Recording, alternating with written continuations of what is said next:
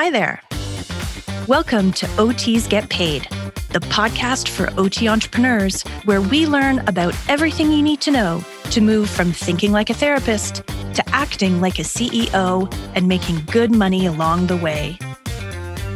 Are you curious how to continue to be true to your mission of helping others as an OT and get paid what you're worth? Do you want to know the best tips that add zeros to your bank account? Do you wonder how other OTs do it too? I'm your host, Trish Williams, a Canadian, a mom, a not-so-closet choir nerd, an occupational therapist of over 26 years. I spent most of those years loving my profession, but secretly wishing I could get paid a lot more. Did I feel like I had an important job that had great impact on my clients and society? Check.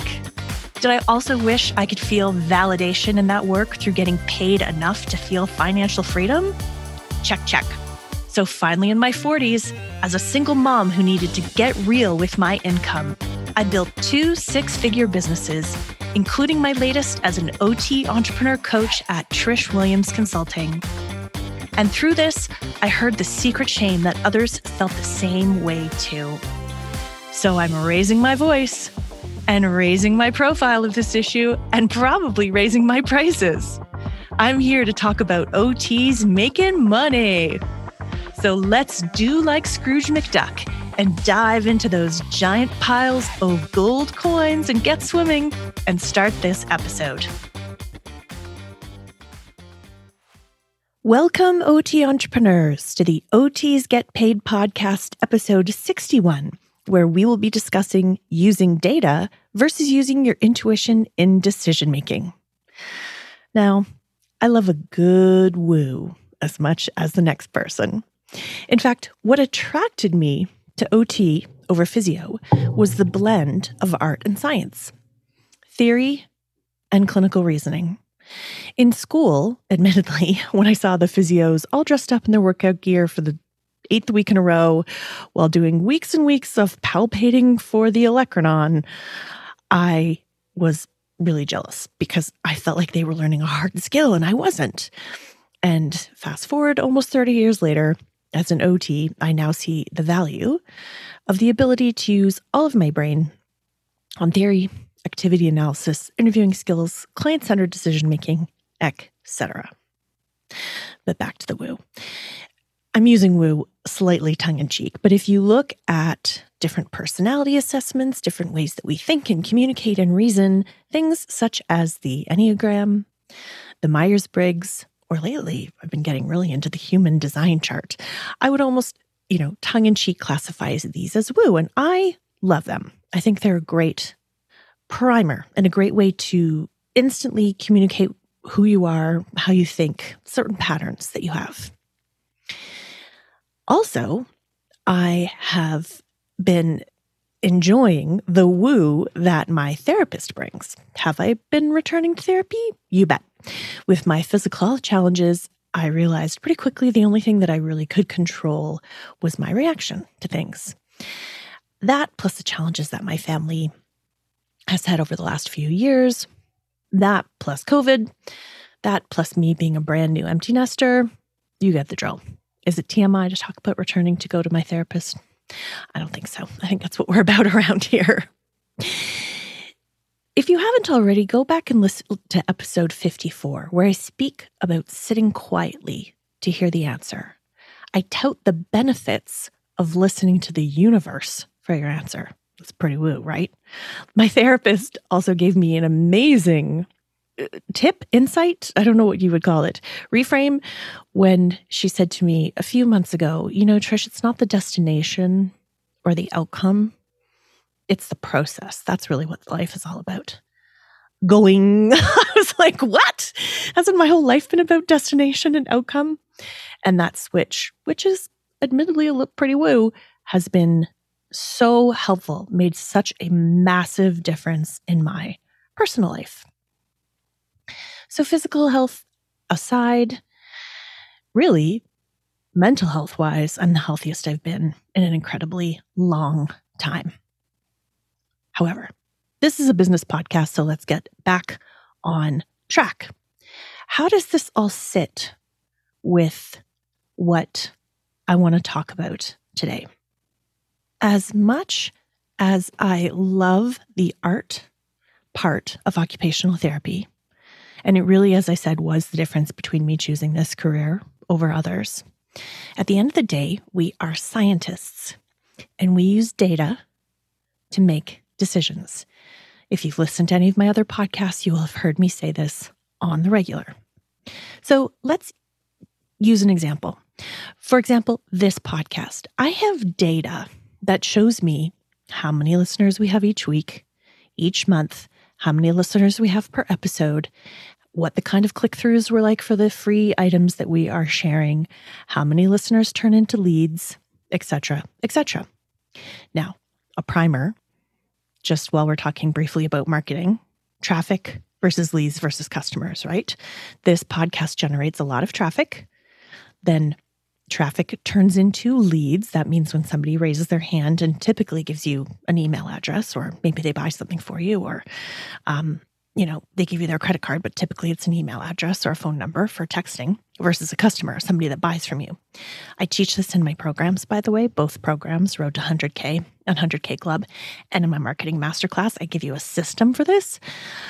But while it came up, I wanted to make sure that we were all on the same page when it comes to this really important piece about marketing. Okay. Additionally, there is also subjective data that we have about the podcast. A big one is the DMs. A lot of people reach out and say, I just listened to this podcast episode, et cetera, et cetera, et cetera. I loved it. This actually is a great segue into a very cool story. Just last week, I was able to meet somebody in person. And let me tell you that story, and you can see how this would be a great data point. I'm going to paint a little picture. I am in a very small province in my country called Nova Scotia. I am not even in the capital city, which I think has about 400,000 people. I am 2 hours away from the capital city. There's only one really big city in the province of Nova Scotia, and I am 2 hours away from it. I am at the edge of Nova Scotia. I am in Antigonish, Nova Scotia, and Antigonish has a population of approximately 4,000 people. And I'm there to drop my daughter off to university. There's a beautiful university in Antigonish, Nova Scotia called St. FX University for St. Francis Xavier. St. FX University.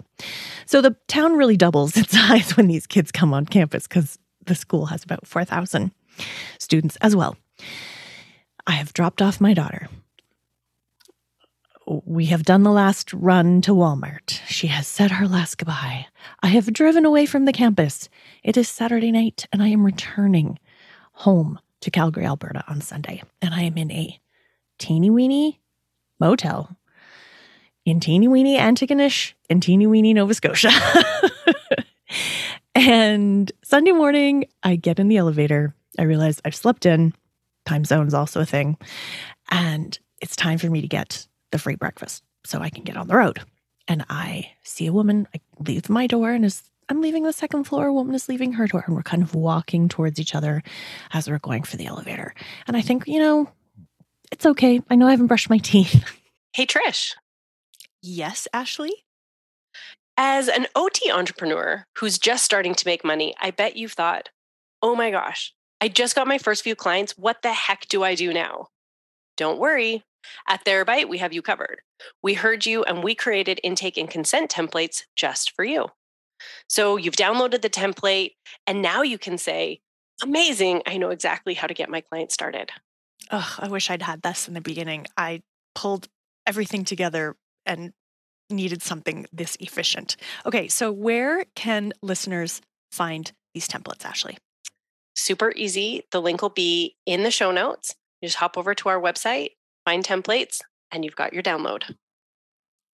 Sounds great. I know I haven't brushed my hair. I don't even have on a bra. This is a big TMI episode. I smile at her. I think to myself, oh, that's such a pretty dress she's wearing. And we get into the elevator and she looks at me and she says, are you an OT? Oh, and I also have my very thick glasses on that I don't wear a lot in public. And I say, yes. And she says, are you Trish Williams? And I say, yes.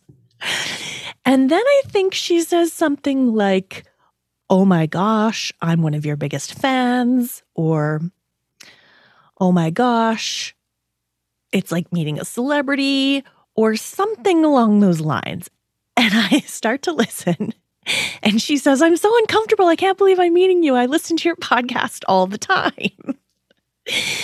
So lo and behold, this lovely OT and I have sit and have breakfast together. So that is a shout out to Nadine Harrison Boyd from Gander, Newfoundland, who was also in Antigonish, dropping her daughter off at St. FX University. So that is data. Okay. That is like very subjective data that somebody has gone on and on. And I mean, she was referring to podcast episodes. FYI, Nadine's favorites are the one where my real life bestie, Kelly Bynes, and I have a co-host. So if you haven't listened to any of those, you can go check them out. Nadine said you can just hear the friendship. Oh, I loved meeting you, Nadine. So we have data using my podcast, an example, that allows me to make decisions about how I promote the podcast, how many times I put it out, what topics I listen to, what topics I choose, et cetera, et cetera. So really, the question becomes, what is the very best practice for us as OT business owners to use to make a decision? Is it pure data or is it intuition? I've given you 2 examples of where I use data in my business. And if you go back and listen to episode 54, I quite literally talk about how intuition has greatly changed my personal life and a lot of business decisions I make. So I ask again, what is the best practice? And in a very OT answer, I think we could argue it depends. Because listen to the end when I talk about how intuition still does serve us. But really the solution here that I want to talk about and promote is the evidence-based best practice for business is always data. You can never have too much data to make decisions. Now, how have you felt since you've heard this as the solution? Do you feel heavy? And are you thinking, Trish, this is too hard. Gathering data takes time. And I need to have systems. And I need to have a plan on when to do this and how to do this and how do I gather it and where do I record it, et cetera, et cetera, et cetera. And Trish, don't you understand that I am just trying to get this off the ground? Or for most people with data, they already have a business that is in the growth scale, the growth phase. Let me try that again. The growth phase, rather. And they are just trying to stay on top of everything and they don't have the time. Let's talk about why making a decision based in intuition is appealing. Some of this is taken from a Harvard Business Review article called Decision Making and Problem Solving, Don't Trust Your Gut. They talk about the appeal of intuition because who doesn't like good woo? I mean, I started the podcast talking about how I love me some good woo. The HBR, the Harvard Business Review article, calls it romance, which I like. Using your intuition to make a decision is also faster. Gathering data, as I said, takes time. Using your intuition to make a decision feels more personalized. Like, I'm not just a number cruncher. I can trust myself. I know my business. I know my people. I have great ideas. I'm not just a number cruncher. I am a real person with a real personalized business. None of this is cookie cutter. I am good at this. The HBR article has a great sentence that says, people have always sought to put their faith in mystical forces when confronted with early confusion. But it's also dangerous. I love the way they said that. They also use the word using intuition to make a decision is a risky delusion. And we need more rigorous analysis. Again, the phrase used in the HBR article, before letting intuition make that final decision. It is almost the prep to the decision making. And again, a direct quote from the article, the more options that you have to evaluate, the more data you have to weigh, and the more unprecedented the challenges you face, the less you should rely on instinct, and the more on reason and analysis. Now let's talk about how this relates to us. This is relevant for really those of you who are in the growth and or the scale phase of your business. If you don't know what phase of your business you're in, take our OTs Get Paid quiz. Go on the link in the show notes, podcast resources. It's there. It's called the OTs Get Paid quiz. And it asks you different questions about where you are in your business. Most people know if they're in the start phase, right? Most people know, and we call it an underpaid therapist with a business. Many of you are in the growth phase, which is feast or famine business owner, or the scale phase, which is money to spare CEO. And there's so many OTs in these two stages. I've met tons. I've worked with tons. And I was one of them and I'm one of them when I had my clinic and now. That working in the business is still the priority as opposed to working on the business. Many of you that are in the growth phase dipped a toe into the waters, you had a service that took off, and now you're running to keep up. And there isn't any more of you to go around. The answer, again, is systems. In the visual framework for the OTs Get Paid company and the 100K Club specifically, we talk about 3 pillars: increasing profit, increasing clarity, and increasing impact. Increasing profit for people that are in the growth phase or the feast and famine or the scale phase, the money to spare CEO. Profit talks about knowing your money, refining your sales and marketing, having a marketing and sales system, not just learning it. And at this point, it really is about doing less and really making sure that you have a system that works. I created the TLC system.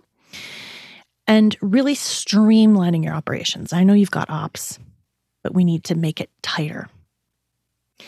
The second pillar is clarity, where we talk about strategic planning, one of our favorites around here at OTs Get Paid. Dating your CEO self, creating habits and weekly, daily, monthly, quarterly rituals, and tracking your data. Let's put a pin in that. We'll just finish this framework out.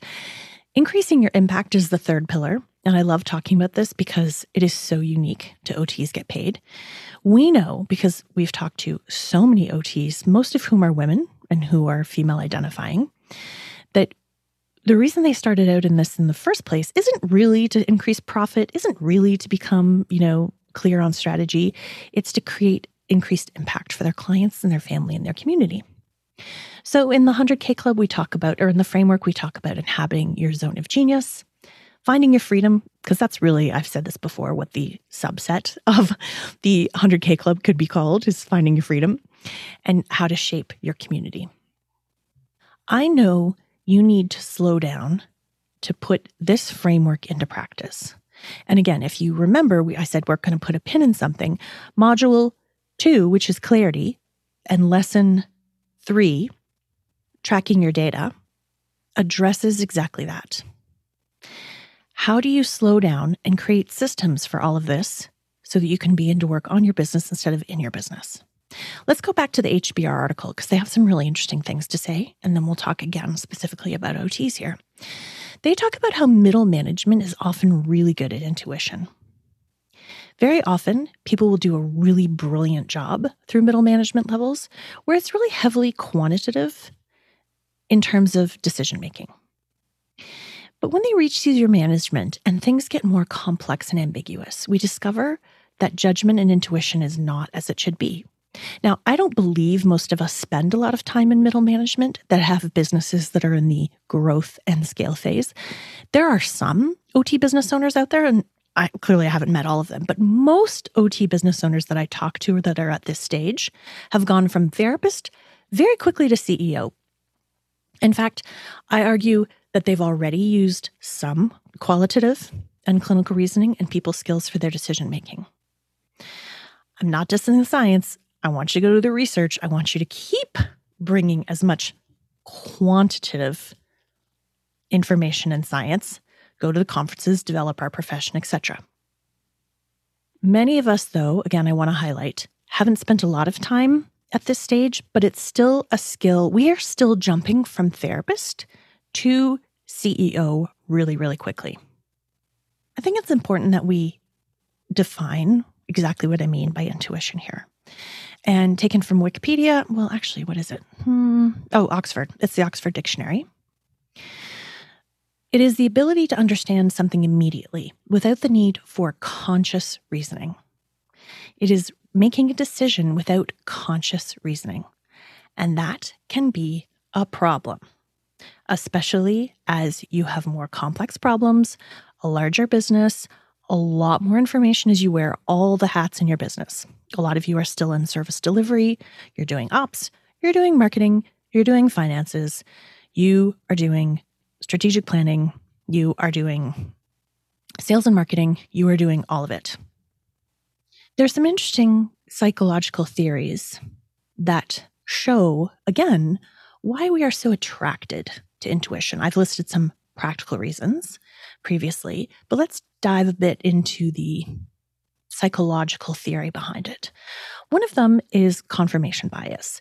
That is the tendency to process information by looking for or interpreting info that's consistent already with one's existing beliefs.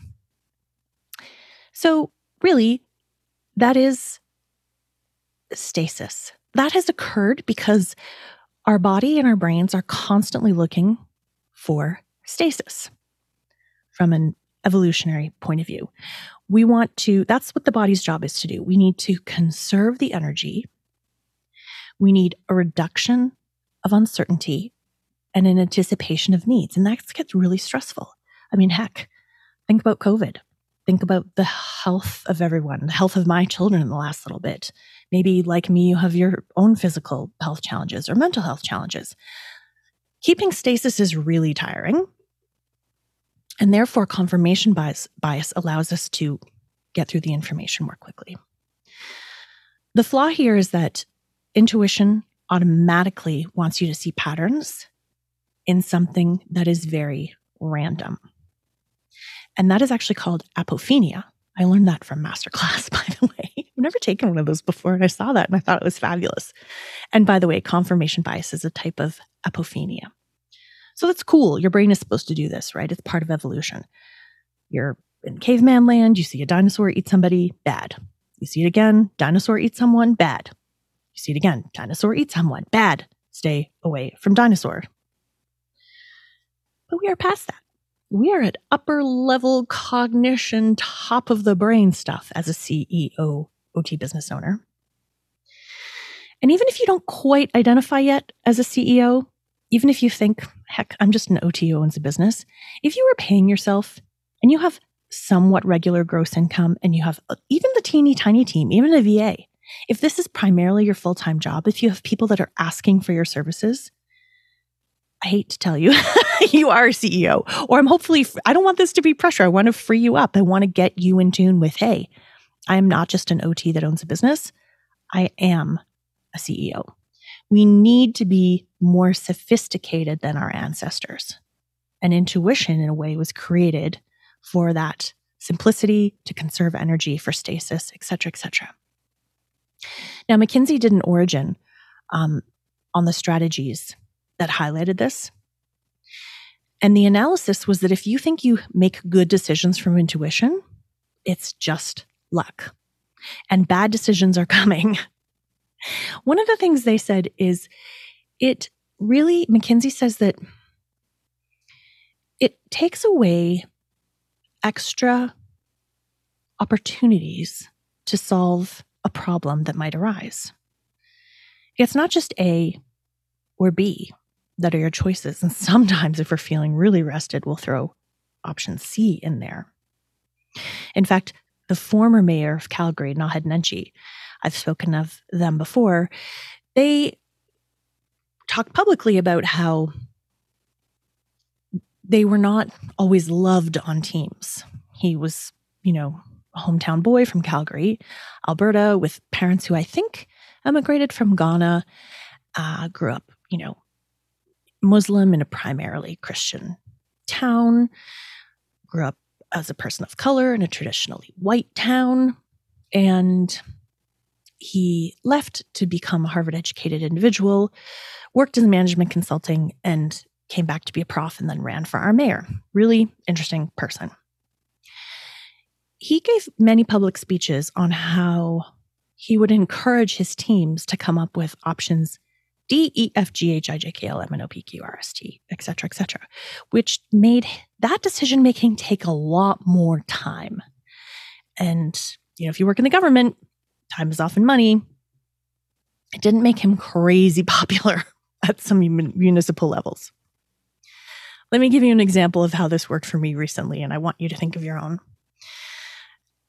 As I mentioned in my previous story about bumping into Nadine, the major city that we fly into to go to St. FX University is Halifax, Nova Scotia. And I had done all the research to rent a car from Halifax. How big the car needed to be for our luggage, if it was cars on site or if we had to take shuttles. I had even called AMA, taken a different route rather than Expedia. I had asked somebody I know who has status at Enterprise. I had done quite a bit of research and I felt like, yes, good, car, rented situation. As many of you know, at least in North America, we have a dearth of rental cars available because of, I think everybody's traveling. I think that's a big one. I don't actually know. And then I think COVID, they just sold a bunch of their cars to keep costs down and they haven't ramped it back up. Those are the two reasons I think. And guess what? I had done so much research that I had not pressed buy or rent here button. So I went to confirm a couple of days before and found that I had indeed not rented a car. Yep, good times, people. And I kind of flipped out because you cannot get to Antigonish, Newfoundland with a bunch of luggage from Halifax without a car. So I kept thinking of a few options. Option A that I came up with was, I'll take any sized car. It doesn't have to be like, the standard or mini SUV that can hold all of my daughter's luggage. Option B was, I'll even take a car that's not right at the airport, even though we were landing at like midnight or 1 a.m. I will even take a shuttle offsite. I'll even go into Halifax proper because the airport's a little further out. That was about what I came up with. And it wasn't working. So I asked for some help. And other options, D, E, F, G, H, I, J, K, that were generated was, do we know anybody in Halifax where we could borrow their car or they could drive us? Is there an alternative to traditional car rental? There is, by the way. It's called Turo in Canada. Could we hire a moving van or a U-Haul? Could we actually get to another city and hire a car or a moving van or U-Haul? Smaller city, obviously, but considerably further away. Could we mail everything and take a bus or a train? By the way, I would like to end the story by saying, after 1,100,000 times of visiting some traditional car rental places, we did find a car and everything went incredibly smoothly. However, this is an example of using intuition and eventually landing on luck and how to avoid making bad decisions by having multiple ways of solving a problem. So how do we avoid apophenia? How do we avoid confirmation bias? How do we avoid making decisions just from intuition that McKinsey tells us if you've made good decisions since, you're just lucky? Masterclass gives us 3 solutions. One is always be skeptical. I like that. I think scientists we are. I haven't had a ton of OTs that have run to, let's say, buy some of my programs and just been like, here, take all my money. They don't actually. They ask really good questions. And that shows a certain healthy level of skepticism. I think us OTs are really good at that. 2, it's learning how to recognize bias. And we've talked about this. Your brain is wired towards bias. Recognize it, think about it, honor it, do something about it. 3rd is analyze everything. Thanks, Masterclass. This brings us right back to what I want to talk about as the solution to the data versus intuition, which is data will give you the analysis that you need.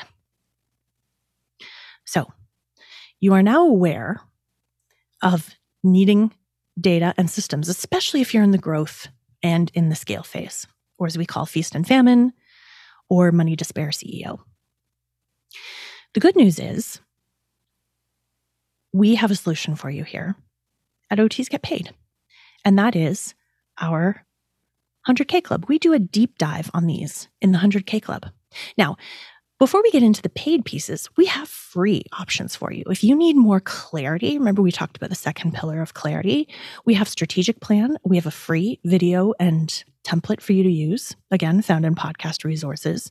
We have a free weekly CEO report. It's more subjective or qualitative in nature, where it helps you reflect on what you've done and planning for what you need to do to go forward. It's a good project management tool, productivity tool. And again, you can get them for free. We do a deep dive on exactly how to use these in the 100K Club. Inside the 100K Club, there's even more. There are more tools, the tracking tools, what to track, when to track, how to track them, a ton of really good handouts that I created back when I was trying to get past stalling in the growth phase.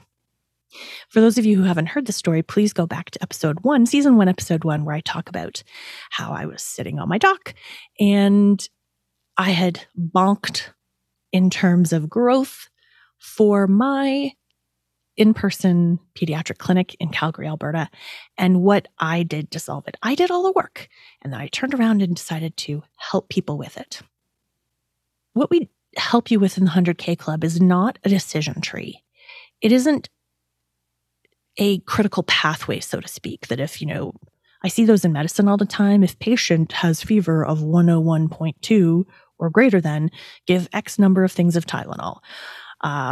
It's not that kind of decision tree or decision-making tool.